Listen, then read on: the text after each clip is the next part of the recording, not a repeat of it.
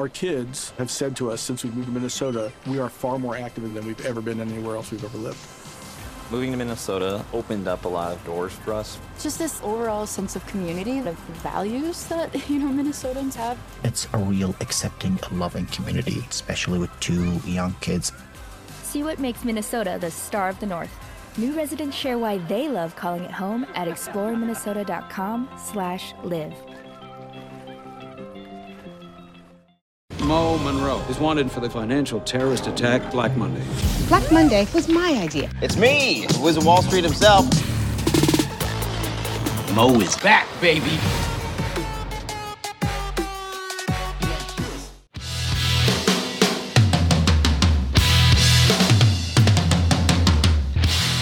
Reveille, donks. It is Monday, the 23rd of March, 2020, and it is time for Morning Combat. Welcome, my name is Luke Thomas. I am one of the hosts of this program, but there are 2. Joining me all the way, if I can see, somewhere in the bowels of suburban Connecticut is the other host of this program. It is Brian Campbell, who you might know from CBS Sports. Brian, how are you, my good friend? I'm hanging in there. I'm doing so much better this week, Luke, and I hope that we can say the same about our listeners as these are trying, unprecedented times. But as you can look around, this sure ain't the swamps of Jersey, Luke. We've changed a lot and then some, but our viewers have always been down.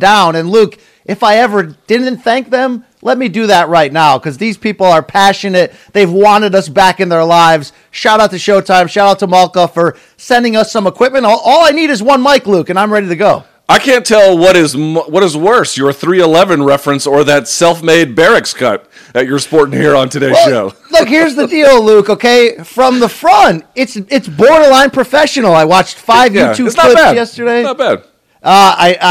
From the back looks very amateur, but you got to understand here, Luke, not only did I save $24 in giving myself my first haircut, I saved $100. You could argue at the same time. In DC bucks, yes. You could do the same, brother. I'm going to have to. There's nothing I can do. Now, let me ask you, we spoke about a week ago. A lot has changed in certain circumstances. A lot has remained kind of the same, I suppose. Is the family doing well? Give the viewers an update on how BC is doing in old CT. I was a little bit too tuned in, like we mentioned last week in the beginning. I hit that wave of fear. It was fear-mongering. It was everything you could imagine. And those same fears certainly persist. But there's a lot of good that has come out of this, Luke. As long as you are adhering to the guidelines of quarantine, there are some joys that can happen. Now, I know not everybody, is blessed with a family, but getting all this great family time, going on long hikes with the dogs, I've really sort of began the rewiring, Luke, of sort of this Northeast mentality, I call it, which is, ambition, succeed, cash checks, fear about the future, plan for the future, work. Sometimes it's good to take that step back. I didn't want this step back. I'm certainly mindful that many other people are not going through as good of a step away at this moment if you're fighting the virus or if you're just in panic and fear. But when you just mix, Luke, I know you and I, Luke, we don't necessarily serve the same master, but I've been able to sit at the feet of that master and remind myself that we're living right now. It's a different life. It's a different time. It's a different schedule. But I'm finding some great joy in this, Luke. I'll say something kind of similar, which is, there's always a lot of work to do there's never a shortage, I suppose, at least in this kind of a business when you can work from home. I gathered that there's going to be a lot of people out there suffering, and so we obviously hope that the people who have been laid off or are going to be, that there is something that can be done for them. I know the federal government is working on that today. Fingers crossed that we can get a good bipartisan resolution and move forward with that. But in terms of personal life, folks were asking me on my live chat, oh, I'm so bored, what are you going to do? And I'm thinking to myself, man, there's so much to do. What about that home improvement project you put off? What about that book you never read? Even me, Brian Campbell, how about this? On Amazon, it took a couple extra days to get here, but I ordered an Xbox controller with a USB plug, plugged that sucker into my PC, and I bought and played Mortal Kombat 11. Can I just say, first of all, I don't have enough frivolous fun, number one. Number two, dude, I'm not a video game expert by any stretch of the imagination. I know virtually nothing, but it's a great game. I loved it, and I really enjoyed being Baraka and slicing up Johnny Cage in your honor sometime on Saturday night. Yo, Cage would get your ass. Believe that. But I like that. I like that fun side coming out of you, Luke, as we'll get to later in the show. I've been staying up late every single night watching classic movies. I've been, rediscovering quality family time, remembering what it's like, Luke, to put your life first. You know what I'm saying? And I do have a message from the maker, Luke. There's plenty of room on that ark if you want to join us. There certainly is. Okay, well, without further ado, let's get the show started. You're gonna no sell JC right there? What's going on here, Luke? Well, yes, I don't really believe anything that he has to say. Okay, but that's a different story for a different time. Let's do this. Let's get the process started here. We've got some MMA headlines to get to. As Brian indicated, we're going to talk about a project he's been working on in a little bit towards the end of the show. But let's start with the biggest news probably over the weekend, such as there was, namely, UFC President Dana White has lashed out at the MMA media. He did an Instagram live video with Kamaru Usman, the current UFC welterweight champion, and they discussed a number of different topics. One of them was the MMA media, and Dana White had a lot of negative things to say, saying that if you just look around, the people who cover the sport are some of the wimpiest, weakest people that cover the biggest, baddest sport, I think was something approximating his wording. BC, I've kind of weighed in on this a little bit on my own, so by all means, take the floor here. What was your reaction? I mean, look, the obvious reaction is, this is ridiculous. This is on brand for Dana, in some ways par for the course. But you got to dig a little deeper, I guess, and get on the psychology couch, so to speak, and try to figure this out. You got to understand, Dana's a fighter. He only knows one speed. He's an achiever. He's fought uphill battles for a long time, and he's unprecedentedly and largely unbeaten in most of those battles. So if you look at his thriving business just, 3 weeks ago before this scare came, there really wasn't much that could slow him down. He was absolutely on top of the world. Got the ESPN TV deal. You want to talk about full-on legitimization of this sport. And now the only thing that can slow him down or try to contain him is this uncontainable larger disease. So it may not actually surprise me, Luke, that Dana would be so extreme in one direction to say, this maybe isn't as real as people say, or it won't slow me down, or I'm going to fight it. I'm going to keep putting on shows unless the government takes it out of my hands, which is essentially what has happened during this week and the next 2 weeks. He's standing firm, of course, that UFC 249 will happen. More on that in a second. But the idea of why would he respond to this, I mean, he's a Class A, not a-hole, but a Class A alpha in this case. So when he sees people spreading the message of the only thing that can slow down his business, which is fear and cautiously taking the right precautions, it's low-hanging fruit for him to go, oh yeah, these white guy nerds that sit in their basement. I mean, nerds could be of any color, but you get what I'm saying. And I'm in my basement right now, and I'm white, and I'm a journalist, so maybe he's right. But the whole point of these weak-ass-minded journalists, they're the problem. They're not the problem. But we know who Dana is, so I understand this. Is this the right reaction? Hell no. I do want to ask you one thing, Luke. And look, again, Dana's way off here, way wrong. I mean, come on. Calling people like you, actually, Luke, who are trying to be everything you do on Twitter, trying to be in good nature and inform people, that's certainly the wrong way. Is there any chance, though, Luke, long term, that Dana's absurdity and ridiculousness is we're going to be better off for it, because he's going to get fights back on the TV screen sooner than later, and that's what we're all here for, job-wise. And I'm not downplaying the potential danger he's putting his own employees at risk for and all that, but this man's fighting to get our life back on track right now, Luke. Will you soften to that down the road at any point? Soften to what specifically? That in his wrong reaction and motives, that's going to be the first sport that gets back to active duty. Yeah, but being the first sport back to active duty isn't necessarily a badge of honor. I mean, here we are with the Olympics still being decided whether or not they want to go through with it. The IOC kind of resisting, and then last night Canada saying we're not sending a delegation to the Olympics, and the U.S. track and field, I forget what the official, I think it's ITF, and USA Swimming saying we think this is a really bad idea. Those dominoes are beginning to fall. Being resistant or being the first back at the end of a pandemic, there might be ways to view that as like really positive. So, for example, during that same Instagram live, Dana noted, hey, we've got our own infrastructure. We've got UFC Apex. As soon as the lid is lifted, we can get right back to making fights. I think that is a great point. I think that is very true, and I don't have any issue with any of that. But being the first back, I mean, they were kind of one of the last ones to go in terms of professional sports. That was not a good thing. So are you going to come back before the world is ready for it? By the time where the government might technically allow it, but it would be medically and potentially from a public health standpoint inadvisable? I wouldn't view that in a positive light, and I don't think any rational adult should. So while it'd be nice to get back to action, and I do think there are ways that make their business nimble, and I appreciate that fact, that's first, last are not the answers here. The question is, are you in the appropriate space or are you not? And the second thing I'd say is, look, I don't know what the long-term upside or downside to it all with Dana White is. I can just say, I think you're getting both sides of the coin here, right? Which you kind of alluded to. One of the reasons why UFC and MMA and Dana White have been tremendously successful are these fighting characteristics that you described, like not taking no for an answer and believing when people didn't. And that has resulted in many, many, many, many good outcomes for his business, for fight fans, and people like us. And I can admit that readily. But there's two sides to that coin, and what you saw recently was the other one. The only other point I'd make on this, BC, is you called it absurd, but it's worth actually figuring out why it's absurd. The only thing I'd add, because I made a bunch of other comments, I won't repeat them here, but the one thing I'd like to just sort of drive home here is, do you notice how nowhere in that entire Instagram live he actually ever makes one argument on the merits? Right? He never says, we did not test for COVID-19, and here's why we don't think we needed to.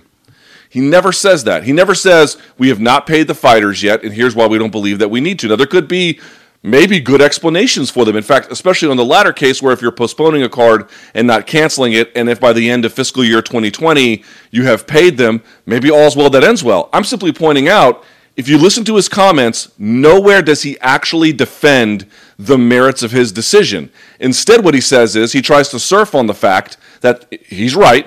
UFC in the combat sports space typically has a great medical record, right? They have done way more in terms of accident insurance and combating weight cutting and the Performance Institute. I give them all the credit in the world for it.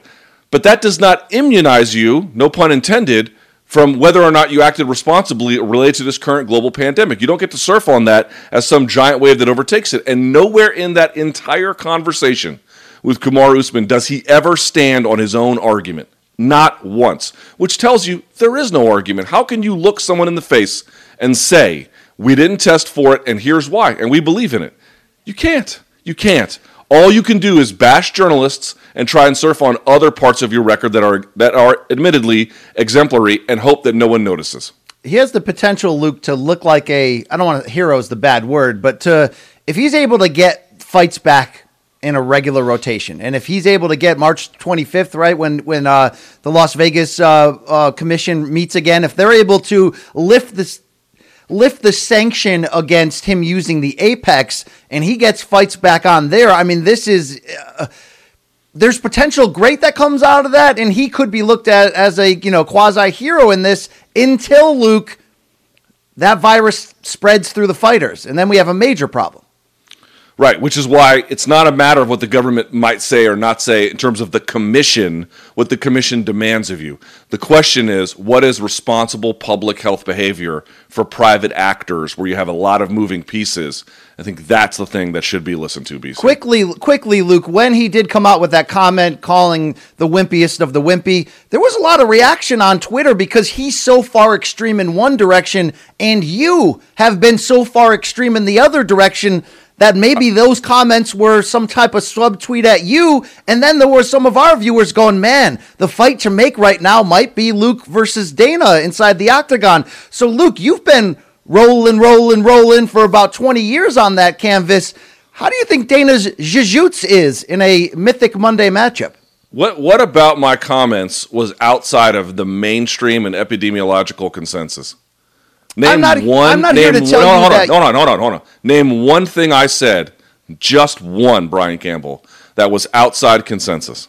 So you, in our friendship, fourth wall removed, you often remind me that you're a passionate man and everything you say is good intentions. And I often incorrectly look at it as, oh, that's Cannibal Corpse Luke talking. He's ready to eat some flesh. And I have sort of taken an L on some of those. Go, you know what? You're right. Luke may be this aggressive salt and pepper individual, but he means for good. And in this case, you mean for good. That doesn't mean that your boy BC didn't have to stop following your Twitter account because it was making me so nervous. So when I say you're the extreme in the other direction, you're extreme for good reasons, yet every time I read your tweets, the sky was falling on top of me.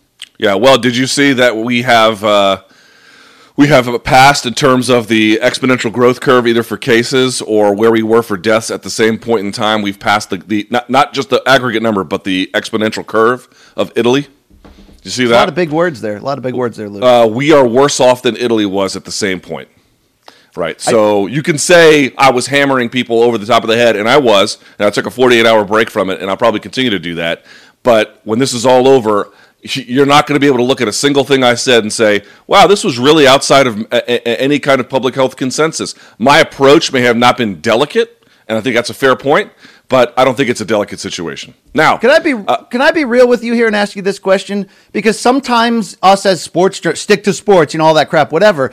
But whether it's during an election season or whatever, there are sports personalities who have large opinions and large followings, and they feel it's their goal to spread certain messages. Do you feel either a responsibility, or do you feel like you've, whether accidentally or on purpose, fell into a role of a public influencer in a way to wake people up, Luke? And I'm saying this with all the best intentions, because you are a well-educated person who seems to be tied into this. I'm just sitting back like a buffoon in my basement, but you seem to be tied into what's going on. Do you feel that responsibility to educate your followers? It's funny that you mentioned that, BC, because I'm not an epidemiologist. I'm not a public health official, and I'm not giving you what my opinion is. I believe that what the experts have said here this entire time, actually, at first I was skeptical like everybody else, but then after that, when reviewing the evidence, it became clear to me this was going to be a serious threat. It's so funny. I saw that The Athletic had done a Q&A, and it was not in any way out of bounds.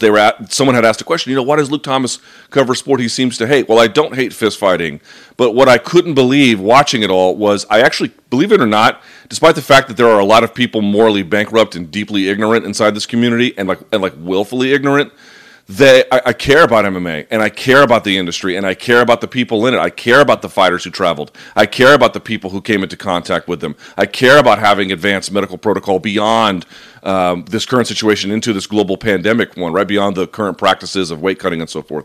I actually care about that, and I was trying to get people to pay attention because I thought it was in our community's best interest to understand the tsunami that's about to hit them, and it's only going to get worse. The easy part of this coronavirus is over. We haven't even hit the hard part yet. And so I was actually trying to get people to notice, because I actually do care, because I do want them to be on the right side of this, to take precautions, to take care of their families.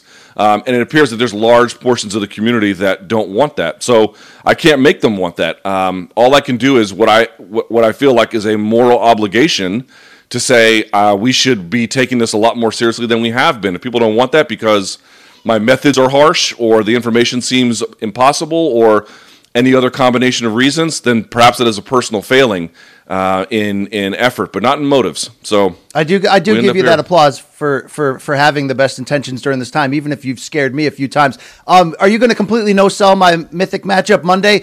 Dana's only run from one fight in his life, and that was against the Boston Mob, Luke. Could you take him down? I'm 40 and broken, and I refuse to answer questions like that. Can we move on? I got a job to do. All right. Oh, real quickly. You mentioned Tony Khabib. What is your thought now? It's now March 23rd. We're less than a month away. Khabib has apparently gone to Russia to finish camp. Thoughts on whether it happens or not? I'm still going to say no chance. Well, everyone there, Dana, Khabib, anyone going public, they're saying 100%. I'm wondering, Luke, how Ramadan affects this. Are they looking to keep the storyline and narrative going in the lightweight title picture to make this fight happen now under any and all circumstances? So if Khabib wins, then when we return to regular fighting, we can potentially make the Conor-Khabib fight, which would potentially shatter all records and be the biggest whale that UFC could pull out of the water. That leads me to believe there's a lot of fuel in that, and maybe there's some of them just not worrying about the larger picture. Look, I don't know if they're going to do a one-off pay-per-view, but I feel like They are so focused on this that, okay, Dana conceded it and took the next 3 weeks off. They're going to find a way to make this fight happen. I do believe it will happen. I hope everyone can be safe and they can make it work. There's some people, my colleague Brent Brookhouse had a good idea. Maybe Dana just buys a cruise ship, Luke, and puts everybody and their trainers on there for the next 3 months and circles around the Atlantic and puts on fights. Your thoughts?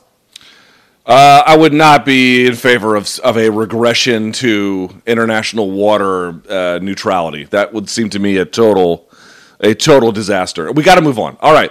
Jay's in my ear, harassing. Jay's in my ear, and I'm at home. I want you to understand that, BC. Hey, I do want to shout out Jay, Corey, Gaff, our fellas there at Malco who are in the studio today with the plastic gloves on, making this show happen. I know we give Jay a lot of heck, but the guy's been FaceTiming me all weekend setting up this equipment. He's a true star of the show. All right, thank you.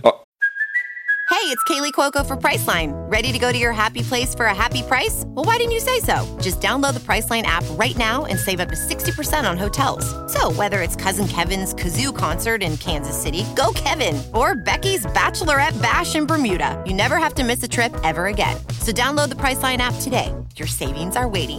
Go to your happy place for a happy price. Go to your happy price, Priceline. All right, so now we move on to our second point, rising boxing sensation Gervonta Davis. This kind of got lost a little bit in all the coronavirus news, but it is worth a mention. We know about the old video. A video had surfaced of him during, I think, the NBA All-Star weekend, of him at some kind of celebrity game or some other event on a basketball court, grabbing a woman by her clothes, picking her up, and then marching her behind closed doors. Well, TMZ has found a video where it's not entirely conclusive, Brian, and I'll go to you first on this as well, but it appears, and I want to make sure I'm using the word carefully, it appears he is striking someone, and it appears to be the woman in question from the previous video that had been well circulated.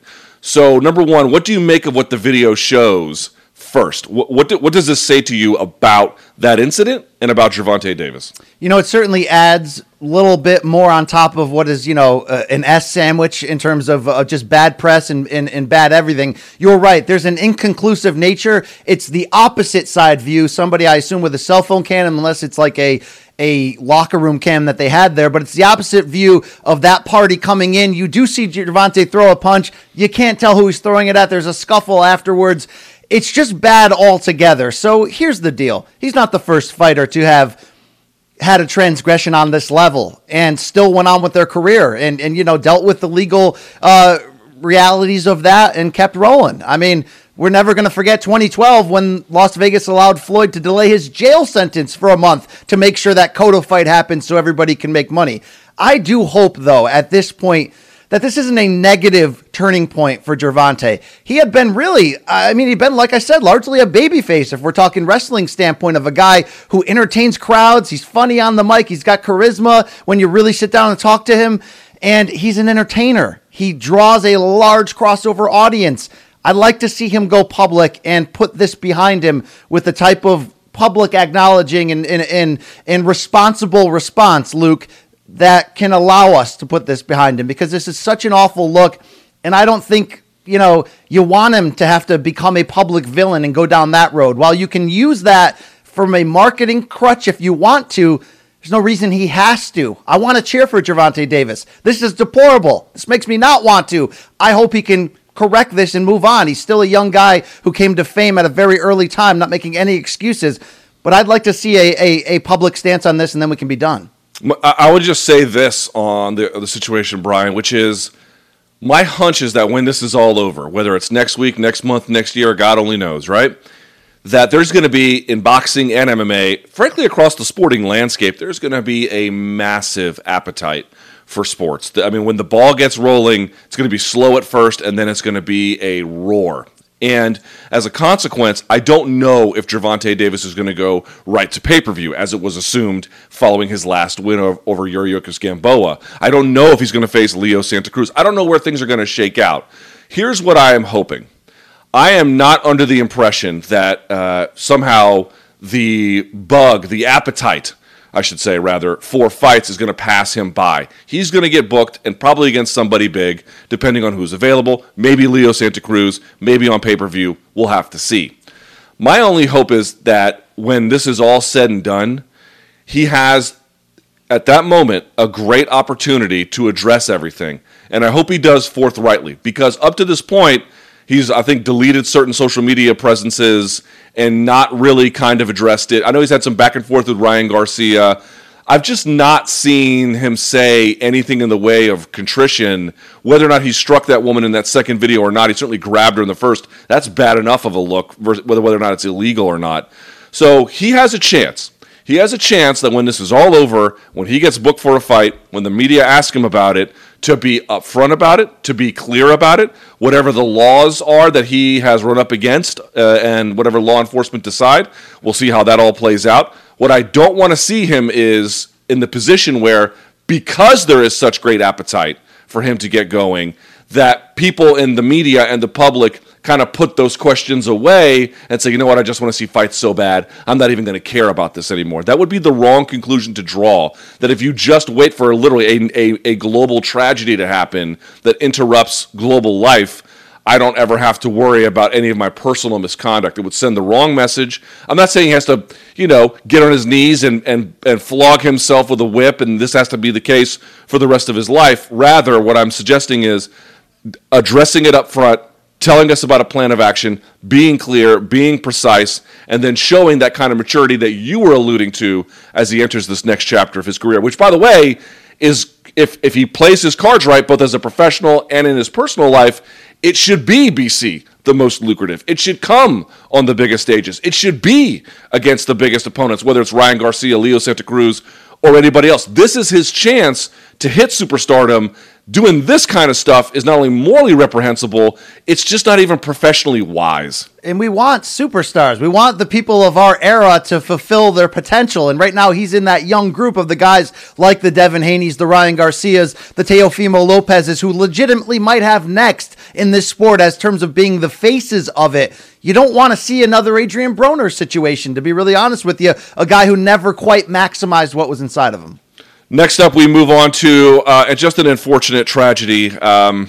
We certainly send our condolences out to the Mayweather family, because this week, legendary boxer and boxing trainer, most folks only know him recently for his boxing training, which of course was quite good, but he is much more than that. Roger Mayweather passed away, I think, at the age of 58, and what they're calling essentially him succumbing to his illness. I've not heard it described exactly, but no one has suggested that it had nothing to do with a life spent in boxing and some of the damage that he had taken. Brian, we're talking about what his biggest legacy is and his biggest accomplishment. Like, what did he bring to the sport? And I was going through and I was watching some of his old fights. First of all, a lot of folks should recognize this. He was the original Black Mamba. Obviously, shouts to Kobe. What a sportsman. Truly one of the best of our era, irrespective of sport. But the original Black Mamba was Roger Mayweather. He was the guy that wore that crown at a time I don't think anyone had up to that point inside the squared circle. So first I want to say I always found that kind of fun. Secondly, I would say this was a guy who was a two-weight world champion. And yes, he lost to, I think, Chavez twice during his era. There were some other noteworthy losses he had along the way. It wasn't the same distinguished record as Floyd, which I think gets a lot of folks confused about how good of a boxer that he was. But he won at, I think, junior lightweight and junior welterweight. So he was a two-weight world champion, and he beat some great fighters along the way. And he also had some great wars. Now, maybe some of those were what contributed to problems down the road, but a lot of times he was not expected to win. A lot of times he would go to his opponent's territory and be in their home area. I think he won his second of his two world titles doing that in Puerto Rico. And so you really get a respect for him. Here was a guy who could do it all in the global sense of boxing. I don't mean global in a geographic sense, Brian. I mean global in the sense of everything you can have in a boxing life. Can you be a good fighter? Yes. Can you be a good trainer? Yes. Can you be good on the mic? How many times did Roger Mayweather say, people don't know shit about boxing? He was famous about that.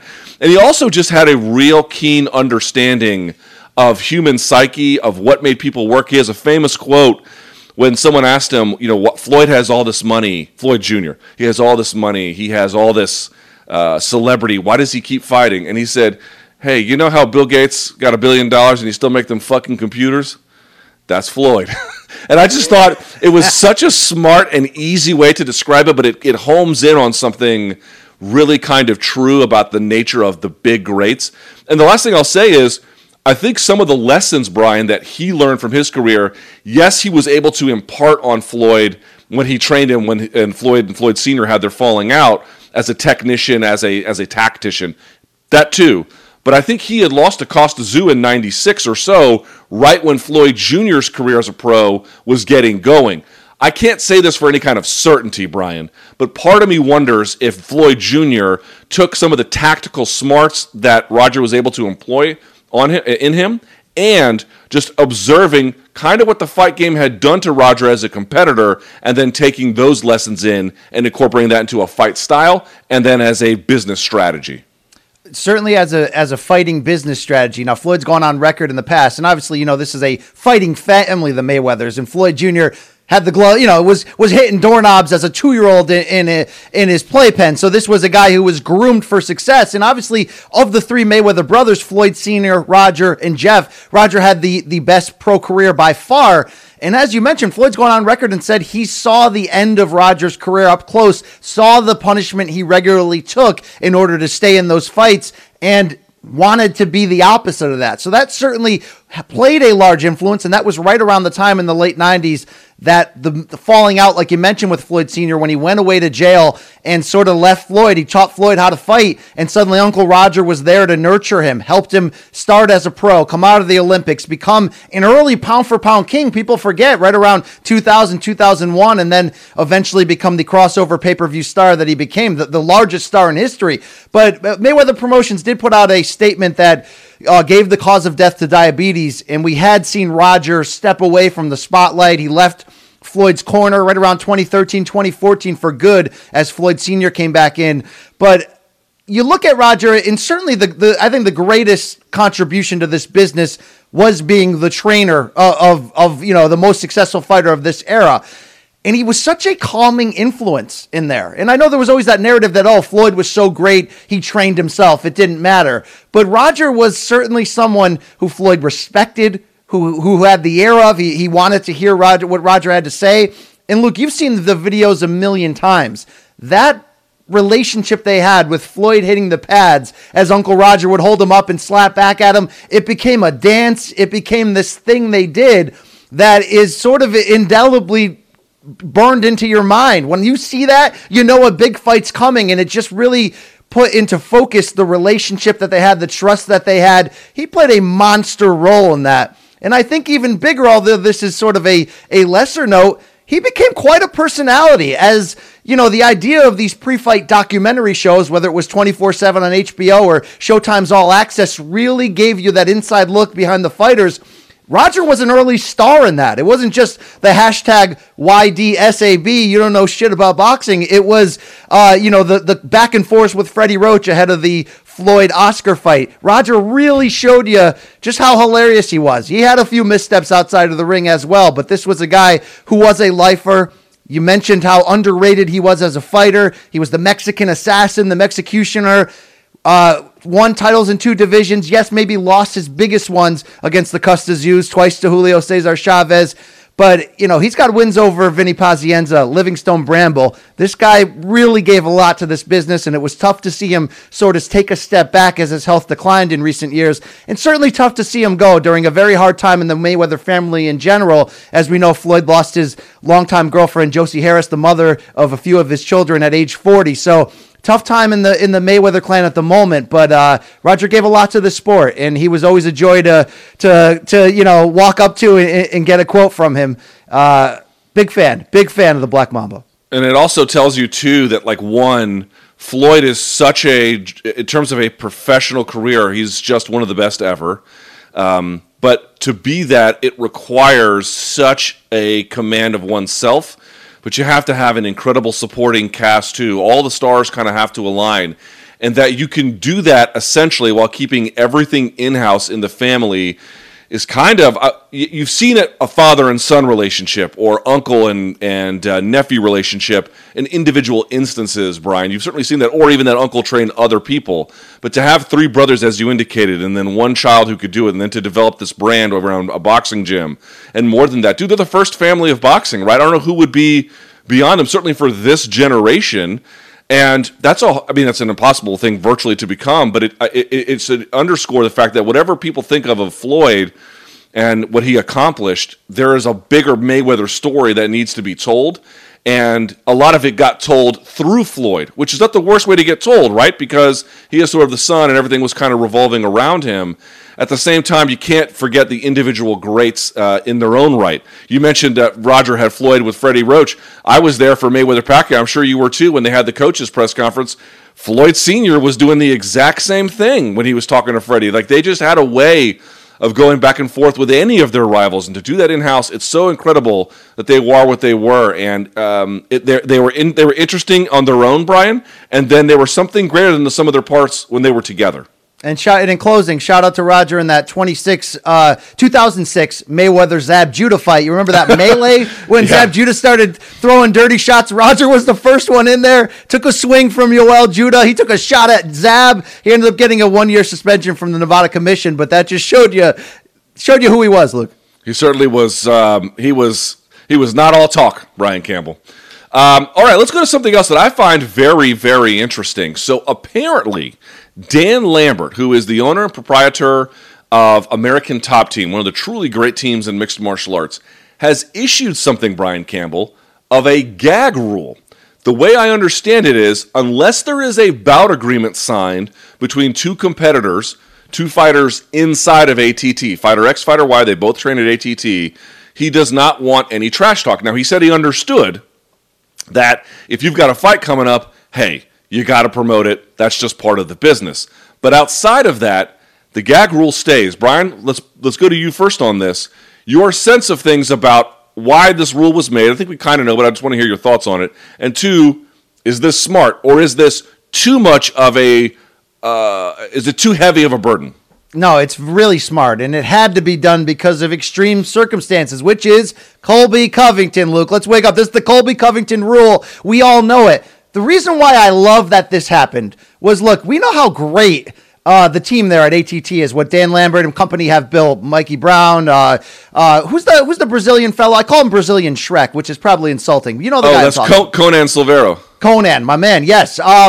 Look, they've built something so truly special. They're a powerhouse team, and what can potentially break that up? Something rotten in the inside. And when you have the potential, when Colby has built this outward villainous character, to see him get in fistfights with a Poirier or a Jorge inside a camp, obviously that's a poison. You want to address that right off the top. I love that Dan said two things. One, which you mentioned, which is, look, if you got to fight together, that's fair. You got to promote it. But two, us in the pro wrestling side, we know of Dan Lambert's history. He played a heel manager with Impact Wrestling a couple years back. He's got one of the largest pro wrestling belt collections. He puts the blame on himself for loving the trash talking that is so affiliated with pro wrestling a little bit too much and allowing that to become a thing. And then, Luke, you see it. Every time we're interviewing Joanna, every time we're interviewing anyone, we're bringing up Colby Covington within the first 3 or 4 questions. You want to cut that crap down now. You want to bring everybody back to the team level. Smart move, Dan Lambert.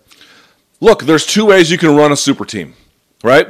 You can do the AKA model, which is we're going to have one guy who's going to be our guy per weight class. We're going to have our Luke Rockhold. He's going to be our guy at middleweight. We're going to have Cain Velasquez. We got Daniel Cormier. Well, one of you is dropping down and one of you is not.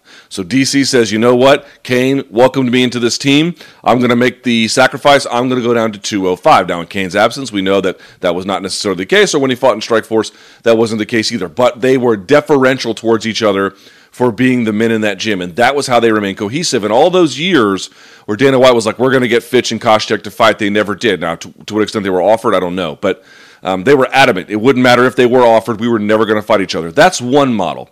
The other model is what ATT has, which not only has an affiliate system around the country, but inside that Coconut Creek facility, they've got so many heavyweights, so many lights, so many junior, or middles and welters and lights and feathers and all the way down. And they're coming from Brazil. They're coming from across the country. They're changing teams. It goes on and on and on. It is not possible in that kind of model to not have some clash. You're right, though. If you're going to have that model, and you're going to have people, so many elites in one weight class, in one organization, Brian. It's not like they're spread out evenly between Bellator and ONE and UFC and other organizations. They're all kind of clustered in that particular organization.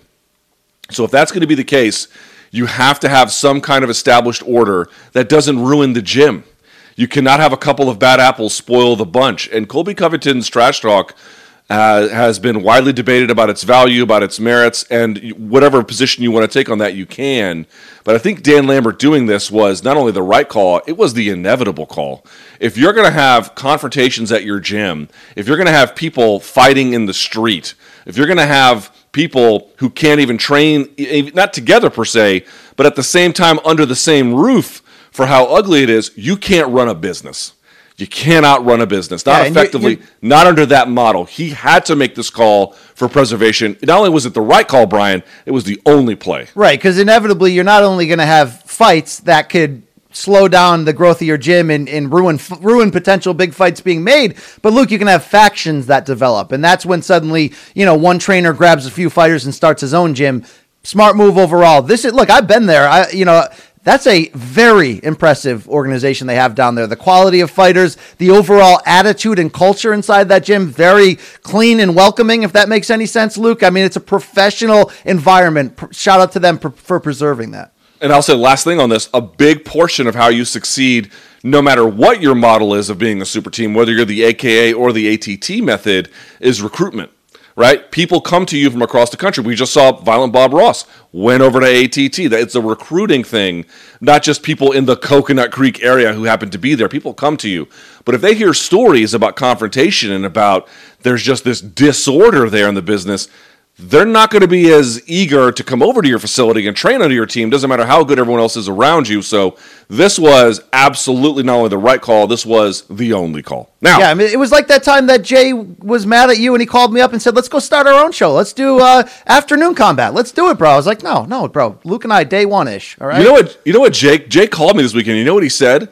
And he said, hey, Luke, if I masturbate at an Arby's, is that going to get me coronavirus? And I said, it could, Jay. He goes, well, wait a second. Is masturbating at an Arby's a symptom of coronavirus? And I said, could be either, Jay.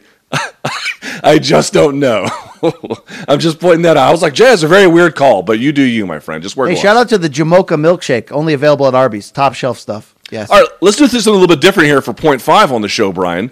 You have been on a quest. I hand you the floor. This is an interesting intersection because we have a lot in common, we have a lot not in common. But one thing we have in common is we both love movies, and now it turns out we both love military/war movies, although there is a difference. Why don't you tell folks about the quest you've been on, and then I want to frame the discussion we're about to have about it. Yeah, so here's the deal, Luke and listeners out there, viewers. We'll invade your ear hole or your eyes. It's your choice. I've made the point clear on here that 1917 is the best film I've ever seen. And of course the uproar was, how could you say that, BC, if you ain't seen Apocalypse Now, brother? Now here's the deal. I'd seen certain war movies. I thought I'd seen parts of some. I saw Casualties of War and thought it was Platoon in my mind. I saw a lot of different things. So I don't want to be a half-hearted expert here. My goal was to prove to people that 1917 really is the best movie I've ever seen, but B, Luke, do that by becoming woke across the board. So in the last 10 days, you want to know what I've watched? You ready for this, Luke? Tell me. Platoon, Casualties of War, The Deer Hunter, keep it coming, The American Sniper, Saving Private Ryan, Apocalypse Now, I think I said that already. Did you see, let me ask you, so we'll just go through, did you see Hurt Locker? I have not seen that yet. It is on my list. Anyway, okay. I've saw 3 or 4 other ones. I even went back and watched Glory and Gettysburg. Wow. I'm massive fans of both. I think Glory is a top 5 war movie. But here's the whole point of this larger discussion, Luke. Have I been able to prove to myself that at each turn, all of those movies, and some, Full Metal Jacket, another one, and some of them are just spectacular, and they're in the conversation. But are they better than 1917? In my eyes, no, they're not, Luke. And it's close. Okay, Apocalypse Now is a freaking masterpiece. The Deer Hunter is my favorite of that entire group that I just mentioned. I wake up in the middle of the night thinking about that Russian roulette scene. I mean, it's De Niro, it's Walken. This is the top of the damn pops.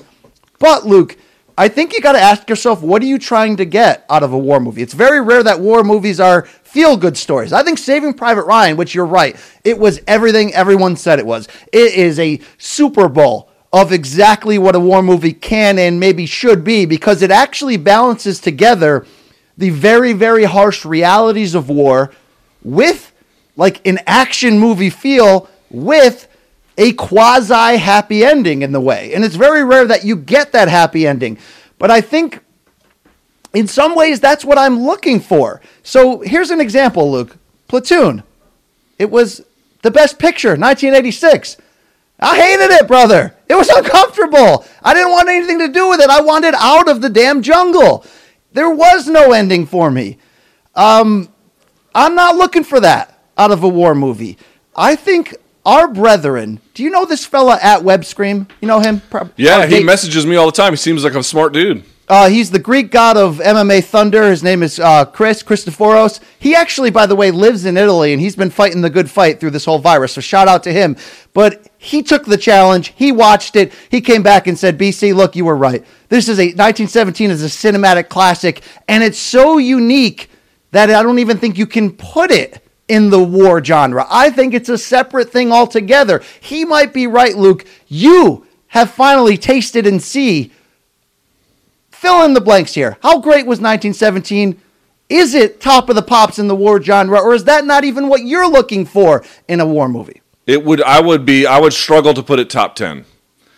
You could make a case for it top 10, but I'm not exactly sure where. Top 10 war movie? Top 10 war movies, yeah. So let me tell you what I saw in this movie. If you've not seen 1917, highly recommended. What an excellent film. If I had to answer what was the best thing about 1917, two things stand out to me, Brian, and I think you'd probably agree. Number one, the cinematography is magic. It's a war movie, right? But it's beautiful to watch, which makes it a sort of an interesting contradiction. The coloring and the landscaping and the framing of the shots, just magnificent. Sam Mendes directed this movie and did a phenomenal job with his direction as well. So, number one, the cinematography, especially the scene, Brian, in the second half, in the sort of the burning Ikust area of town. Just what a marvel to watch. Jaw-dropping cinematography during those moments. It's Apocalypse Now worthy, Luke. Shout out to Coppola. I would agree there. In terms of the cinematography, it stands away. Well, there's a lot more to it, Jay. So shut your mouth. Look at your phone, Jay. I also texted you. So I would say that. The second part to me that stands out was it's essentially two parts of a continuous shot.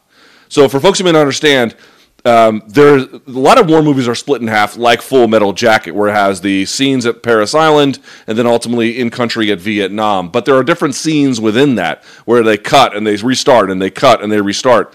The first and second half of 1917 is just one continuous shot. Now, I don't want to say more than that because at that point I'd be giving it away. That's a novel way to shoot a war movie that has not been done a whole lot, which I found really, really interesting. It had a bit of a video game feel for me over time. Yes. So I was glad they split it in the middle the way they did.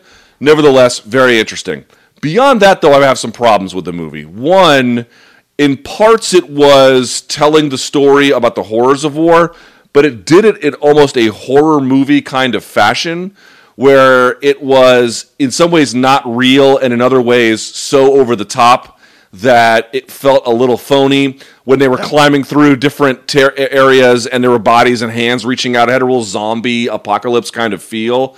I don't know how realistic that was. I thought the rats chewing on the bodies was sort of like a wake-up call to the realities of how brutal World War I was, and that, the bodies were just all left there. Right, and trench warfare was a big problem. And again, the set design was good on that, but it got to a point where it just felt like, am I watching a war movie or am I watching a horror movie? It was a weird distinction that kind of got blurred there over time.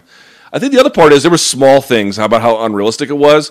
Like when he was marching up a hill and he was firing his weapon, he had a bolt-action rifle, and he was still able to hit the target every time while on his feet. I'm like, there's no way you can eject the round, reload it into the barrel off a bolt-action rifle and have that kind of accuracy. But okay, that's small. Here was what got me. Didn't like the screenplay very much. There was hardly any surprises. And there's a gut-wrenching surprise. It's the surprise of the movie, Luke. Maybe Jose, relative to every other war movie I've seen at a top level, there were not many surprises. And then the last part I'd say is this whole thing of romantic war movies, which is essentially what this was. Yes, you could say the same thing about Saving Private Ryan having done that, but that was 20 plus years ago. I did not really, the predictability of it, married with the bad screenplay, married with the romantic nature of it, brings it down a notch for me.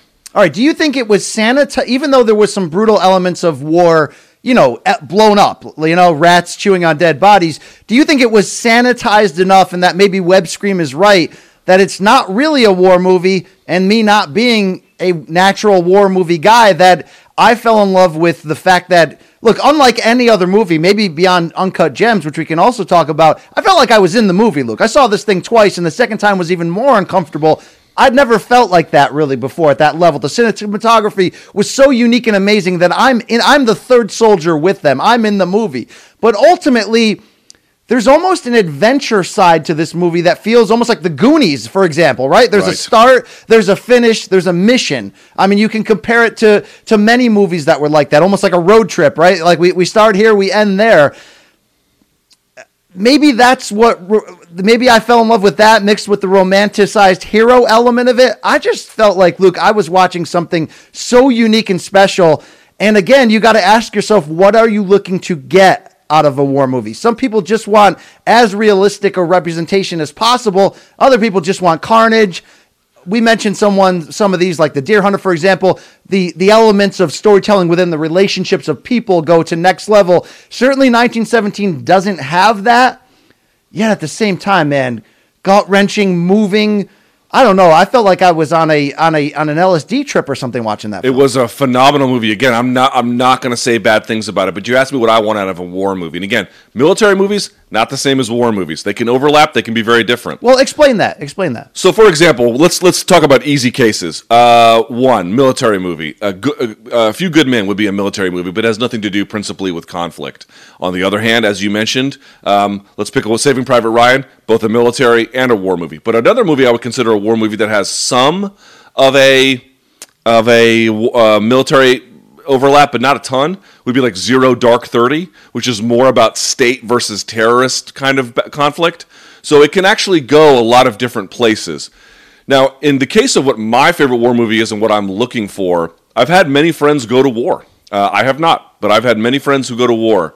And what I have noticed, what appeals to me about war movies is, it's sort of weird that you want it reinforced, but I suppose that you do, is how it complicates you.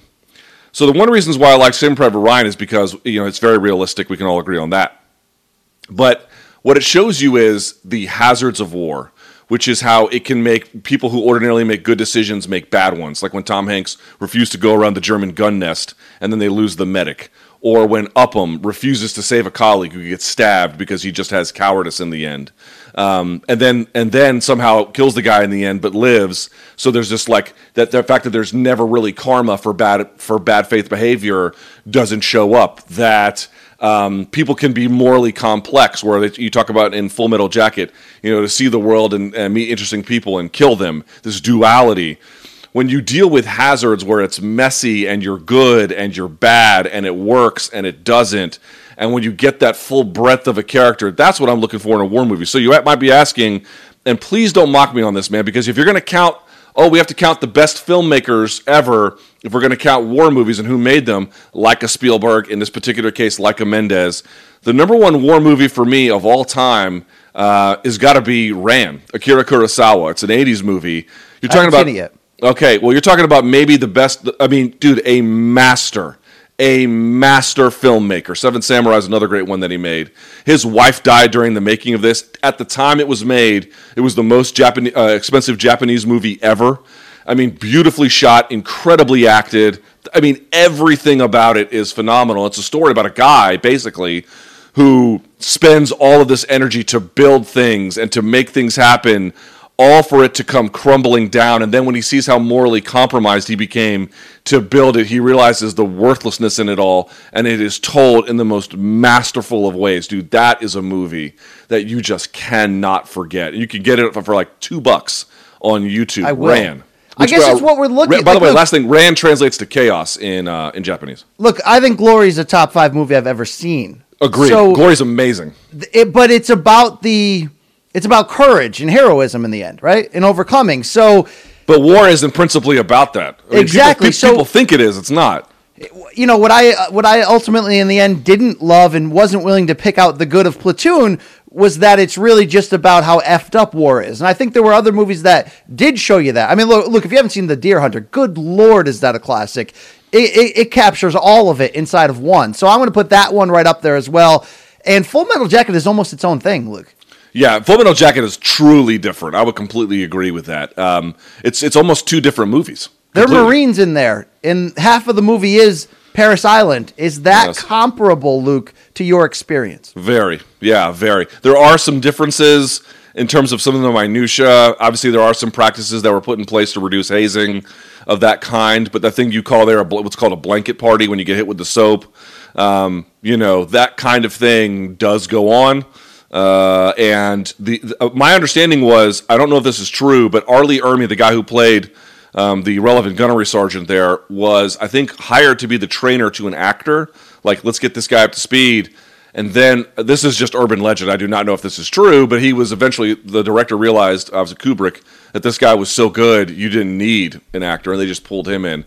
That's what I was told. I've never actually looked that up, so someone should look that up. But you can tell he was in the Marine Corps. He did know what he was talking about. And that's really the difference. That's why it's like these small little details. Like when a guy is marching up a hill, aiming at a window, and he's got a bolt-action rifle, and he's hitting the target every time, I'm like... If you had someone in the military there, they would tell you you'd have to get a sniper to do that. 10 more seconds because Jay's pushing me here. Have you seen? Do you know about this Russian roulette scene in The Deer Hunter, Luke? Oh, who doesn't? Oh my God, it's a ridiculous scene. Yes, I mean that's got to be up there in the greatest scenes of all time. I mean, it's like 100%. And also to close, Apocalypse Now is. I mean, when you read you could almost make a movie about the making of that movie in terms of how insane it was, how long it took, how Charlie Sheen's dad, Martin Sheen, was basically so drunk, almost died on it, was really not acting in some of those scenes. Luke, when they slaughter the calf at the end and the whole, I mean, that is, it's Brando. I mean, this is like, there's something special going on there. Look, I'm going to go deeper, okay? I liked American Sniper. I know you talked about propaganda. I'm going to keep going down this road, okay? Do me a favor. If you don't have time for Rand because you don't like subtitles, you still owe me one. You owe me one, BC. I saw Parasite, brother. Come on. That's pretty good. But skip that one. Letters from Iwo Jima. Clint Eastwood made it. What about the other side of that? Didn't Eastwood make a companion movie? So he made an American version and the Japanese version. He made them both, but I should say American perspective and Japanese perspective. The American perspective is Flags of Our Fathers. Terrible, okay. Not good. Here's what's interesting about Letters from Iwo Jima, and then we'll move on from this. People don't realize this, but I've actually done some history on the initial battles of World War II between the Americans and predominantly the Marines and the Japanese. The initial set of ready-to-go soldiers on either side of the battle were roughly equivalently good, both in terms of tactics, machinery, understanding of warfare, battle plans. I mean, they were the early Japanese, or the first run of the Japanese military, they were excellent soldiers. But what happened over time was the Americans were very good about taking an average citizen over time, giving them some training over the course of several months, sending them out to the battlefield, and they could perform quite ably. It turned out the Japanese were not. So while their first-run officers and enlisted were excellent, when they began to die off, they had a hard time replacing them. It just took them a lot longer. They were not as efficient at it. So you see that they were just drafting bakers and delivery boys and carpenters and then sticking them in these remote islands without good battle plans or tactics or warfare understanding. And this is at the end of the war between the Americans and the Japanese, and they get stuck on Iwo Jima with its black sand. Holy crap, that movie is good. You've got to check that out. All right, that's next in my rotation, okay? Like Kurosawa, I watch mad films, and if I did, they'd have a samurai, all right? Luke, it's been 1 week since you looked at me. Let's keep going. Is that a Bare Naked Ladies? Naked Ladies? Reluctantly, I did drop. That's a 90s. There you go. There it is. All right, let's do it. It's time for DMs from Donks. Let's do it now. Okay. I can't see the feed. Yeah, there it is. Now I see it. All right, very good. And we're back. Okay, so here we go, BC. We'll go to you first. Does this period count towards this is from Long Live and You. Does this period count towards TJ's doping ban? Yes. Good question. That's a morally honest question at the moment. I'm going to say yes, Luke, because Dana's not trying to look at this as a respite or an extended break. We're going to get fights quickly with that man. So, yeah, it counts. It all counts, Luke. It's just calendar time. That's all it is. It's just calendar time. Is the calendar time adding up or not? And yes, it is. So the good news for him is, yeah. Next, we go to Mora_MK, Brian. This is, of course, for you. What do you guys think about WrestleMania still happening next week at the WWE Performance Center? I was going to save part of this rant for odds and ends, but I'll give it to you right now. I think this is a really, really bad idea. Anybody that's watched WWE in the empty warehouse the last couple weeks look, it's WWE Vince McMahon's style that the show must go on. We all remember when Owen Hart died in the middle of a pay-per-view and they just wheeled the body out and they kept going. But this is almost to their detriment. This has been cringe TV, watching them try to pull this off from an empty warehouse, basically. Now we're going to do 2 nights of wrestling, and it's going to be filmed like this week ahead of time with potential for spoilers. You got to give, whether you love or hate pro wrestling. Look, I covered it intensely the last few years. I'm now taking a large step back. Still watch AEW because they're on fire. But whatever you feel about that, Vince McMahon and company have made this WrestleMania brand incredibly special. 36 years into it, you know what you're getting. You're getting like an 8-hour show, live music, celebrity crossover, epic matches, and usually epic entrances. And so much of that is built around the idea of a 75,000 seat stadium. They haven't been inside an arena since 2006, right? You remember the days in the 90s when they had no money and they were in the Hartford Civic Center, of all places, at WrestleMania 11. That's a long time ago. This is a show of shows, so to speak, and we're going to do it in a friggin' warehouse. This is a time where, Vince, you got to take a step back, bro, okay? You can do some other show instead, but you got to put WrestleMania off a couple months until we can get fans inside of there. I'm stepping back into that level of fandom, Luke, where I've been on and off, where maybe I'm not watching week to week, but I'm going to watch Mania. You better believe it. It's in my blood. I don't know how they are going to remotely make this a memorable event or something that's worthy of the time and effort put in. You tell stories all year to pay them off at WrestleMania. We're going to do it in a warehouse? Like, no, bro. Nah. Yeah, but don't you still want to see Tony Khabib, even if it's in a similar warehouse-esque kind of situation? I do. That's also... Now, look, a live crowd in boxing and MMA does play a lot into the passion, excitement, momentum turns, the broadcast, the feeling, yes. But it's so much more. In wrestling, you're playing off the fan. I mean, look, Luke, you may not know this, right? And it's not so much as true now in WWE because Vince McMahon scripts everything.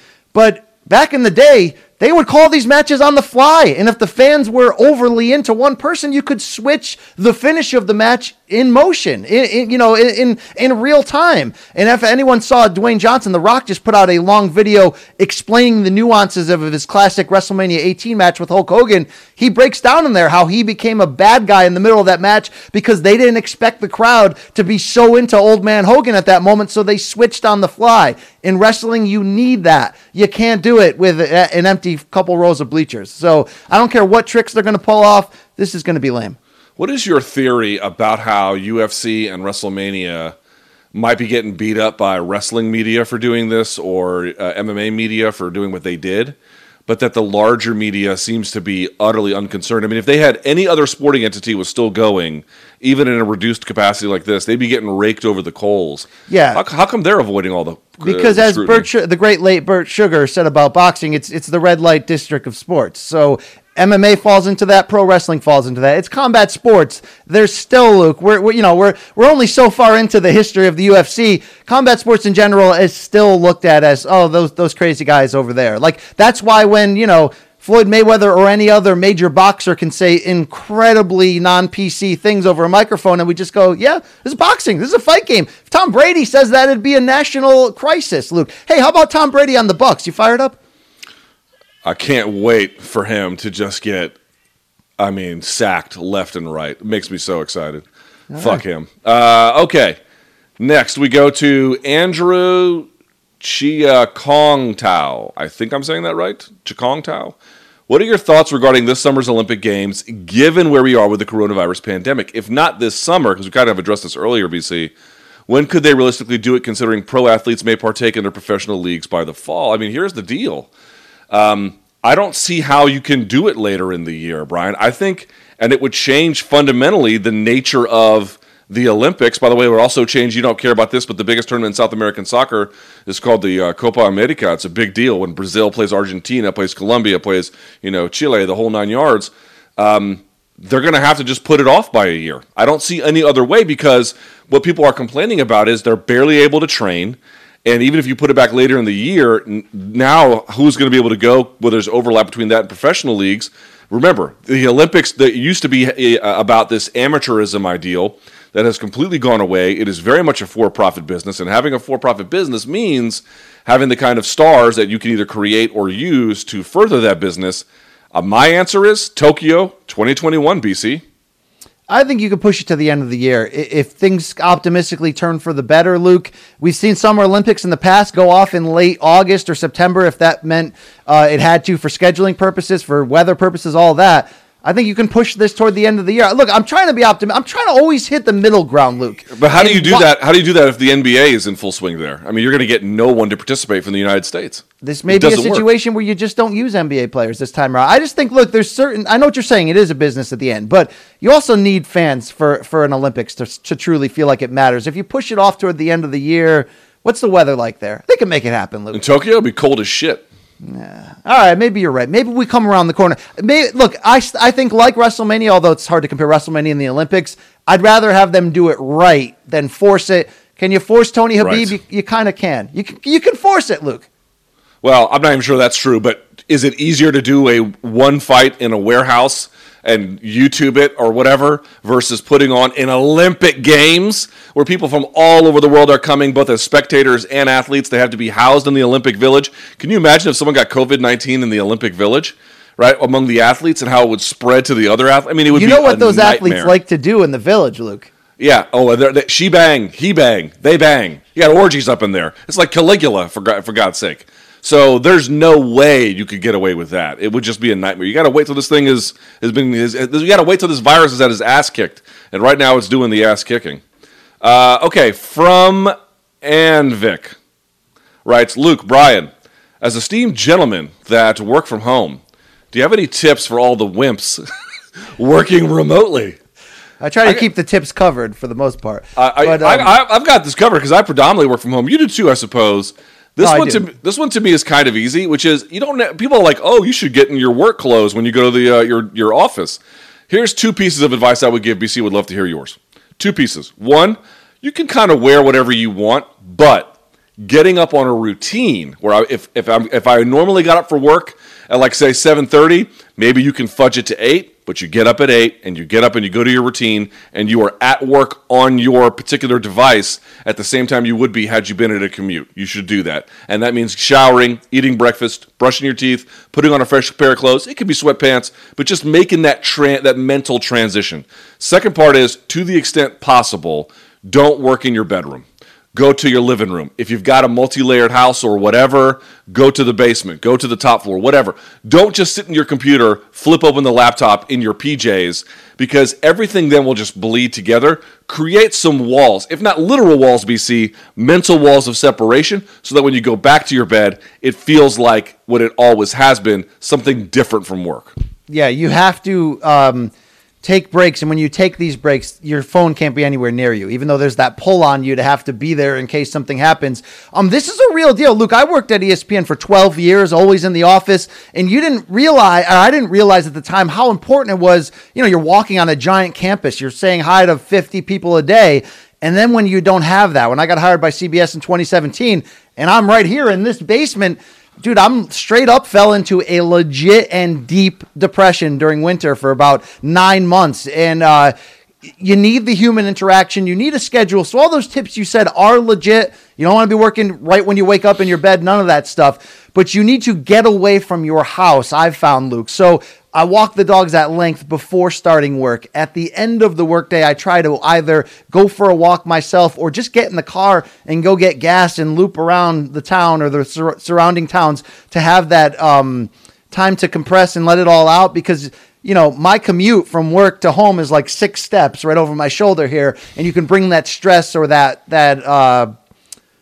conflicted mind from here right to the dinner table. And then, there's conflict and all that stuff. You got to work hard to stay sane working from home. When you get in that rhythm, it's great. Luke, when the weather's nice, I'll take the laptop out in the backyard, dogs running around. Life is really good, but you got to treat it seriously because it'll get you, Luke. It'll bite you right up from the back end, Luke.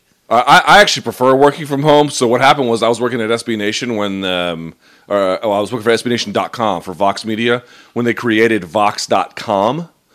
And that was the political site. And what happened was they brought in a bunch of people into the newsroom. Did you work in a newsroom that was an open newsroom? Yes. Okay, which is just the worst design for an office imaginable. And that's not the fault per se of SB Nation because that was just the consensus thinking at the time about what makes for great offices because we're going to be collaborative in our open office. And what it ends up being is just incredibly distracting. So when the Vox people came over, they were making phone calls all day long in ways that the SB Nation folks were not necessarily. Two different business models between reporting and the kind of reporting they were doing. And I just found it insanely distracting because I had to make phone calls too, and I just hated it. So I just said, you know what, I'm going to start working from home Monday, Wednesday, Friday. And we were running out of space in the newsroom anyway. My bosses said yes. And then over time, it just became basically every day. I find I'm more, your mileage may vary, Brian, but I find I'm more productive. I can get more done. I'm happier. You're right about getting fresh air, though, man. You got to if you don't have dogs, take a walk. Sit outside. Have lunch outside. Do something.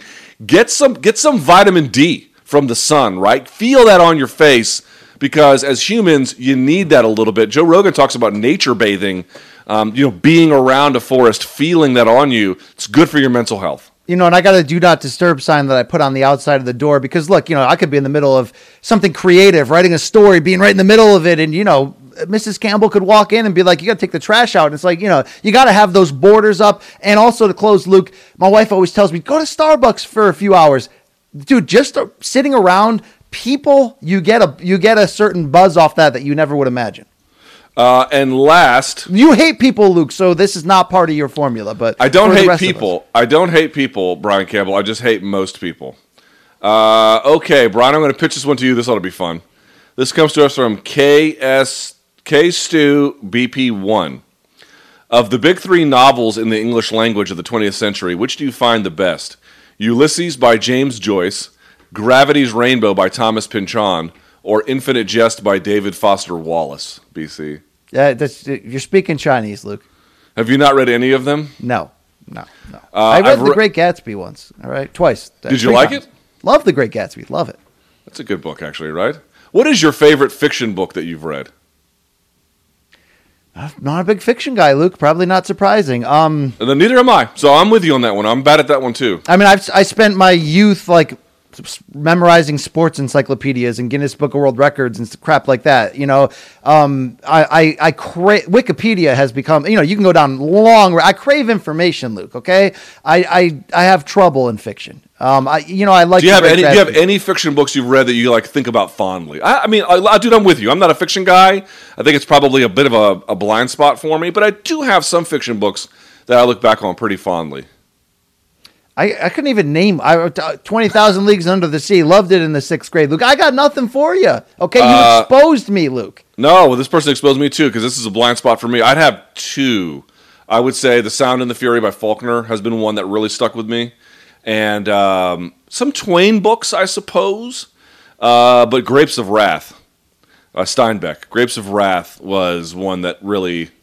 and these you want to start the MK Book Club? I'll read your Grapes of Wrath, okay? Yeah, but I don't. My book club would not be fiction. I mean, there's, and I've read Ulysses of the three of these. I've not read, and that was an incredibly difficult read. James Joyce writes in this sort of stream of consciousness that is hard to follow. But in any event, it's a weak point for me too, dude. It's not a strong suit. But I've read a couple of the classics. Look, I have a passion for what's real. That's what I'm searching for. What is real? You said 1917 was your favorite movie.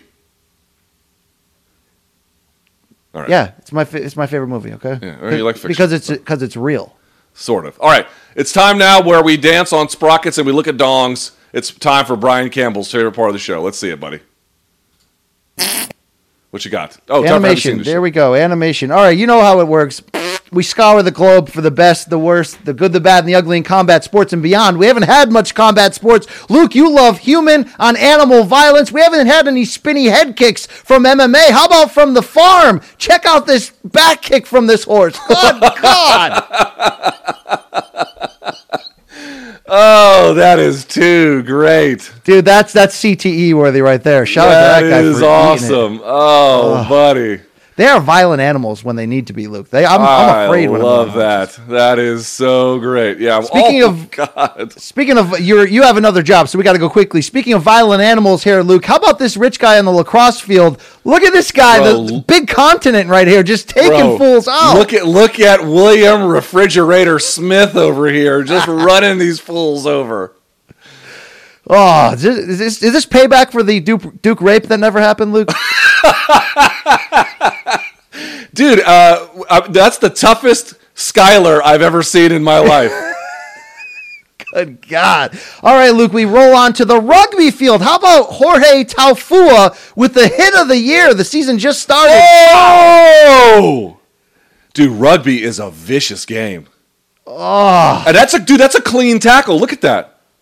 What was that segment ESPN used to have before they feared concussions?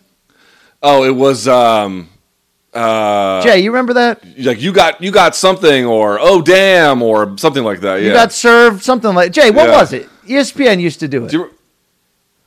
Jacked up. That was it. Yeah, you got jacked up. All right, Luke, God. We don't have many sports highlights. We do have a lot of COVID-19 season highlights. Here, look, every man needs his own space, especially during Corona season. Check out this man cave this guy built. You down with this Asian fella here, Luke? Bro, this is how they got Saddam Hussein. Remember that? Yes. He was down in that little hole, Alice in Chains style. You can't even see him there, Luke. That's great. Yeah, but what does he have down there? Nothing. He just has a little room to sit. He's got a peace of mind. By the way, my friend's dad growing up, he lived around the corner from me. For years, he'd always talk about, oh, my dad, every night, he's down in the basement, drinking Miller High Life, listening to the Yankees games. And I always assumed, Luke, having been friends with this guy for like 10 years, that his dad had this ultimate man cave with plush couches and a speaker system and whatever. You know what one of the saddest moments of life was? One day when we were adults going down in the basement, it was a crate, a transistor radio, and a beer fridge.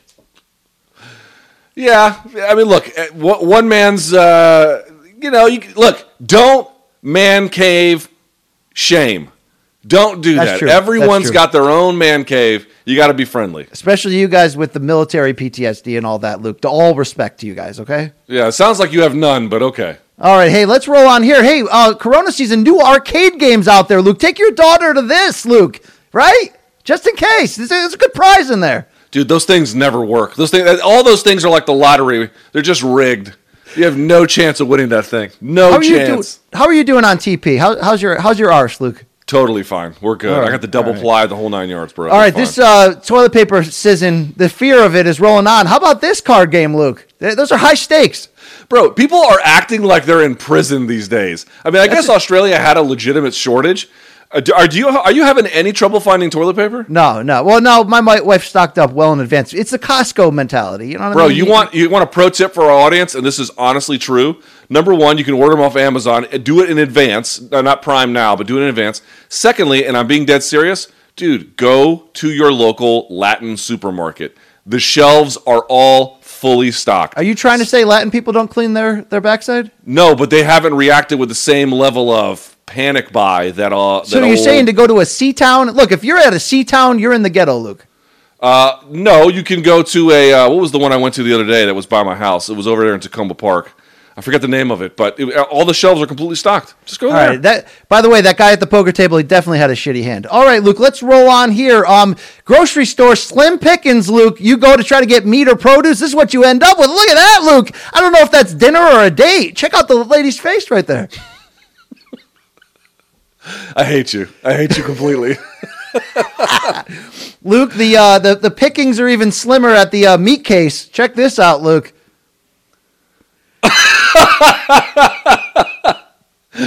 Oh, if you saw that at the grocery store, you'd be like, what cut is from the butcher is this? I must have 10 of them. That is gross. That is the full, yeah. Here's a pro tip. Don't touch that. Wow, not even the tip. All right, Luke. Honestly, what is the cut there? What is that? Dong? That's a huge dong, bro. Yeah, damn right. Look at the unit on that bull. That is all right, Luke, we're going to go to one championship. They're still fighting. So here's when spinny shit goes wrong. Look at this fella. Oh, wow. Oh, no. Why does everybody think they can spin, Luke? You can't. That looks like Edward Foliang. I don't know if that it is, but it looks like him. Well, Luke, fighting has been banned in most cages, so now we're going to go to the truck stop. Here's some redneck rumbling here outside the 18-wheeler. Check out the guy in the blue shirt. He's the antagonist. He's pushing it, and then watch these crappy hammer fists he's about to break out. Why does he have a Bluetooth set? I don't know, but this old guy's about to send him to hell. Oh, let's see. Let him know, old man. Don't take that shit. Wow. He's about to stomp him out. Look at all the beer cans in there. Bush cans in there. But they fell on sawdust. They're good. You know what? Fighting on sawdust, I just say, here, people always ask me, what's your rule with street fights? The answer is a number of circumstances. Usually I let it play out. I would definitely let it play out in one of these circumstances. I don't mean to clown that guy in the ground because he probably had the same dinner I did once he got up, Luke. Let's be honest about this right now. Truck stop's great place to find food. Feed that guy that cut of meat, that dong that he had earlier. He'd be all right. Indeed. All right, let's move on. Check out this guy, Left Hook Larry. You ever see a fight break out during traffic? This guy's got one move, Luke, but it's working. Look at this. Sending fools to hell. Dude, what is this? Wow, this white guy has got the most off-balance, ridiculous left hook. He's got hands of stone, Luke. This is amazing. Manos de Piedra over here. Look at that. Wow, this looks like spring break, Luke. People are just asking for Corona down there on the Florida beaches. You got Corona, and you got Corona. Yeah. Luke, they had a fight last week in South Africa. You ever hear of this promotion, EFC, Extreme Fighting Championship? Yeah, South Africa, yeah. All right, Shalomba Mkhiqi is the fella on the left. Watch this uppercut from hell that he gives to August Kayambala. Uh-oh. Boom shakalaka. Oh! Wow. Caught him with the old rear hander. Oh, and he gave him the Mutombo at the end. No.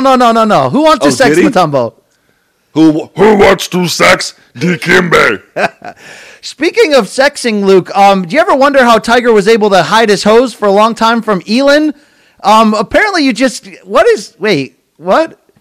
Bro, are you watching Tiger King on Netflix? I hear I should. Brandon Wise from CBS Sports is all over. Yeah, Wise, man. I'll watch it. All right, bro? Dude, it is the most batshit insane people you've ever seen in your life. Is this art or is this just naked ladies hiding? Because this is a great party trick. Haven't you heard that a tiger's stripes are natural camouflage? I guess so. Look at that. It's like the Chinese dragons on New Year's, you know? All right, let's move on to some party tricks, Luke. I think they call this a 3-beer Monty. Oh, no, first we got White Men Can Jump, Luke. Check this out. Dude, that honky can move. Okay, so here's the deal. Jay thinks this is an 8-foot hoop like the movie Above the Rim. Remember when Leon came out in corduroy pants and was doing windmills on that 8-foot hoop? Yeah, but even then, look at it. Just measure his ankles to the floor. Oh, my God. Look at how the ease. He goes high above. Luke, I mean, you claim that you could dunk in high school. I think like you, I guarantee this guy has no basketball game. Like he can only do this, but it's impressive, Luke. Yeah. He's athletic.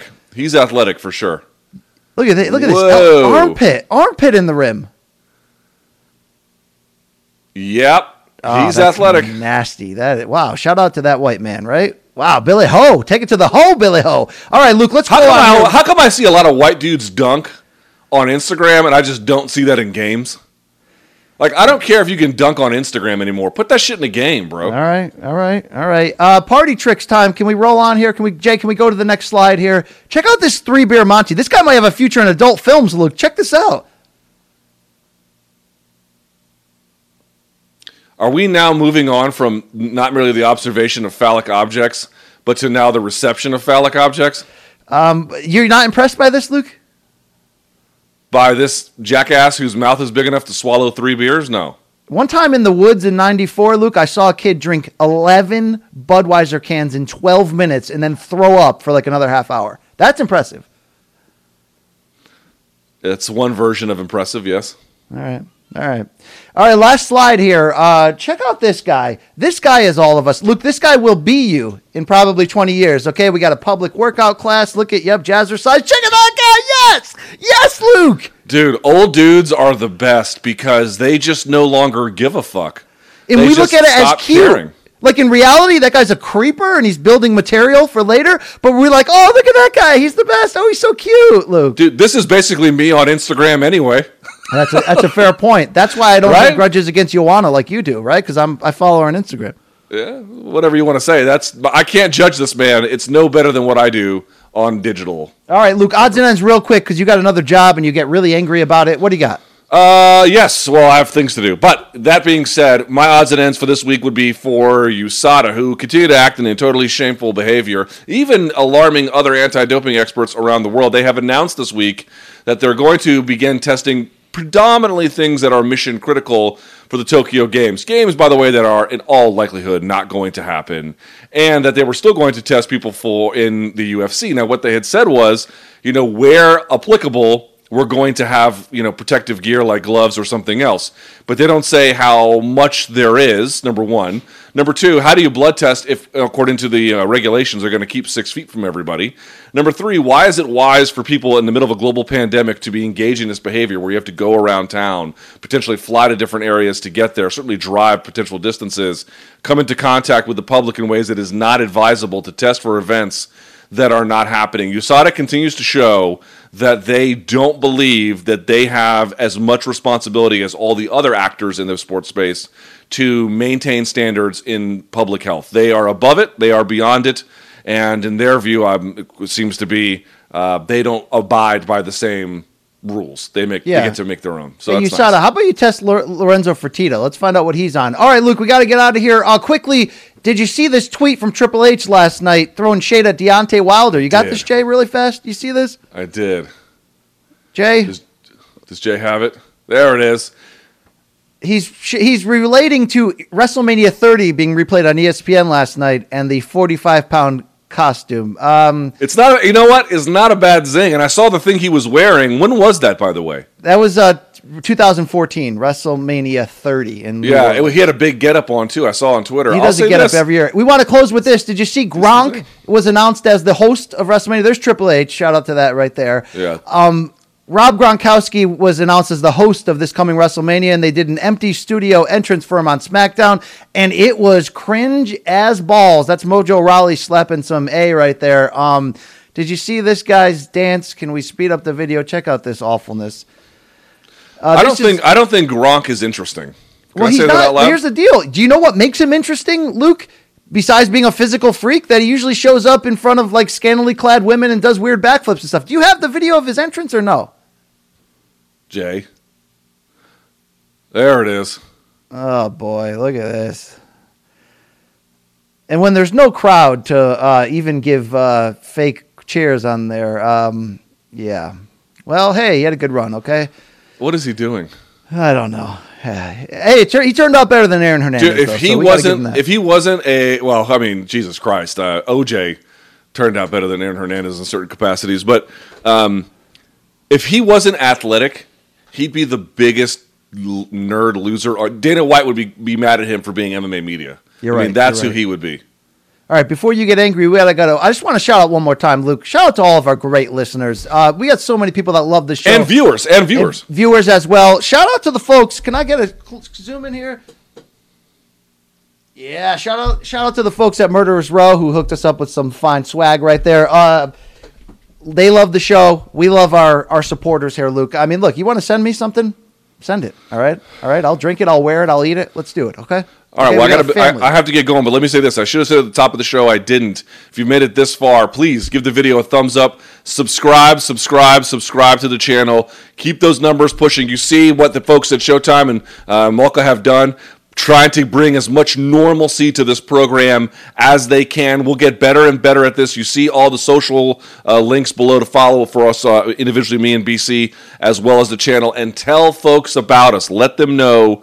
Word of mouth, still the best kind of marketing. And I forgot my mug, BC. I left it in the studio. I won't get it now for months. I'm sad. Oh, it's got Corona, bro. You got that Rona, player. Yeah. Okay, BC. For folks who want to get more of your stuff, by the way, on CBS Sports, what do they do for that? By the way, they can just follow you. But follow me at B Campbell CBS on Twitter. Check out my podcast, The State of Combat, every week. Boxing, MMA, a lot of fun. Big interview this week with Chris Jericho of wrestling fame. Check that out, Luke. Very good. And please keep in mind, I do the Luke Thomas Show 5 days a week. I've got an interview with Derek Thompson coming out by the time today from the Atlantic Magazine and a whole bunch of other stuff as well. So, BCs, stay safe. Keep the barracks cut living.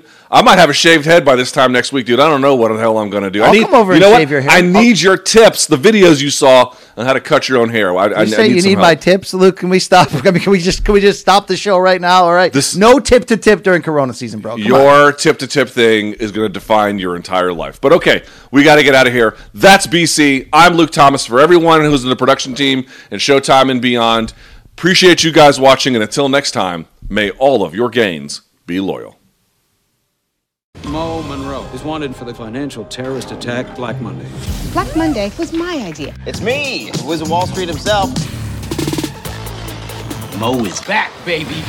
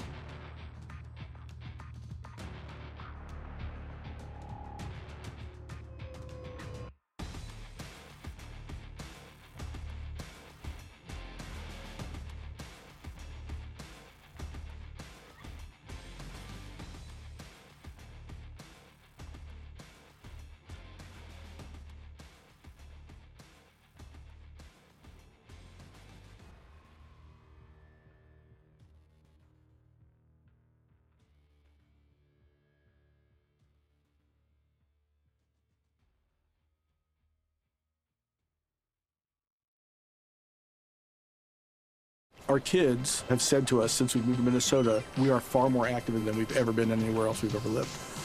Moving to Minnesota opened up a lot of doors for us. Just this overall sense of community, of values that, Minnesotans have. It's a real accepting, loving community, especially with 2 young kids.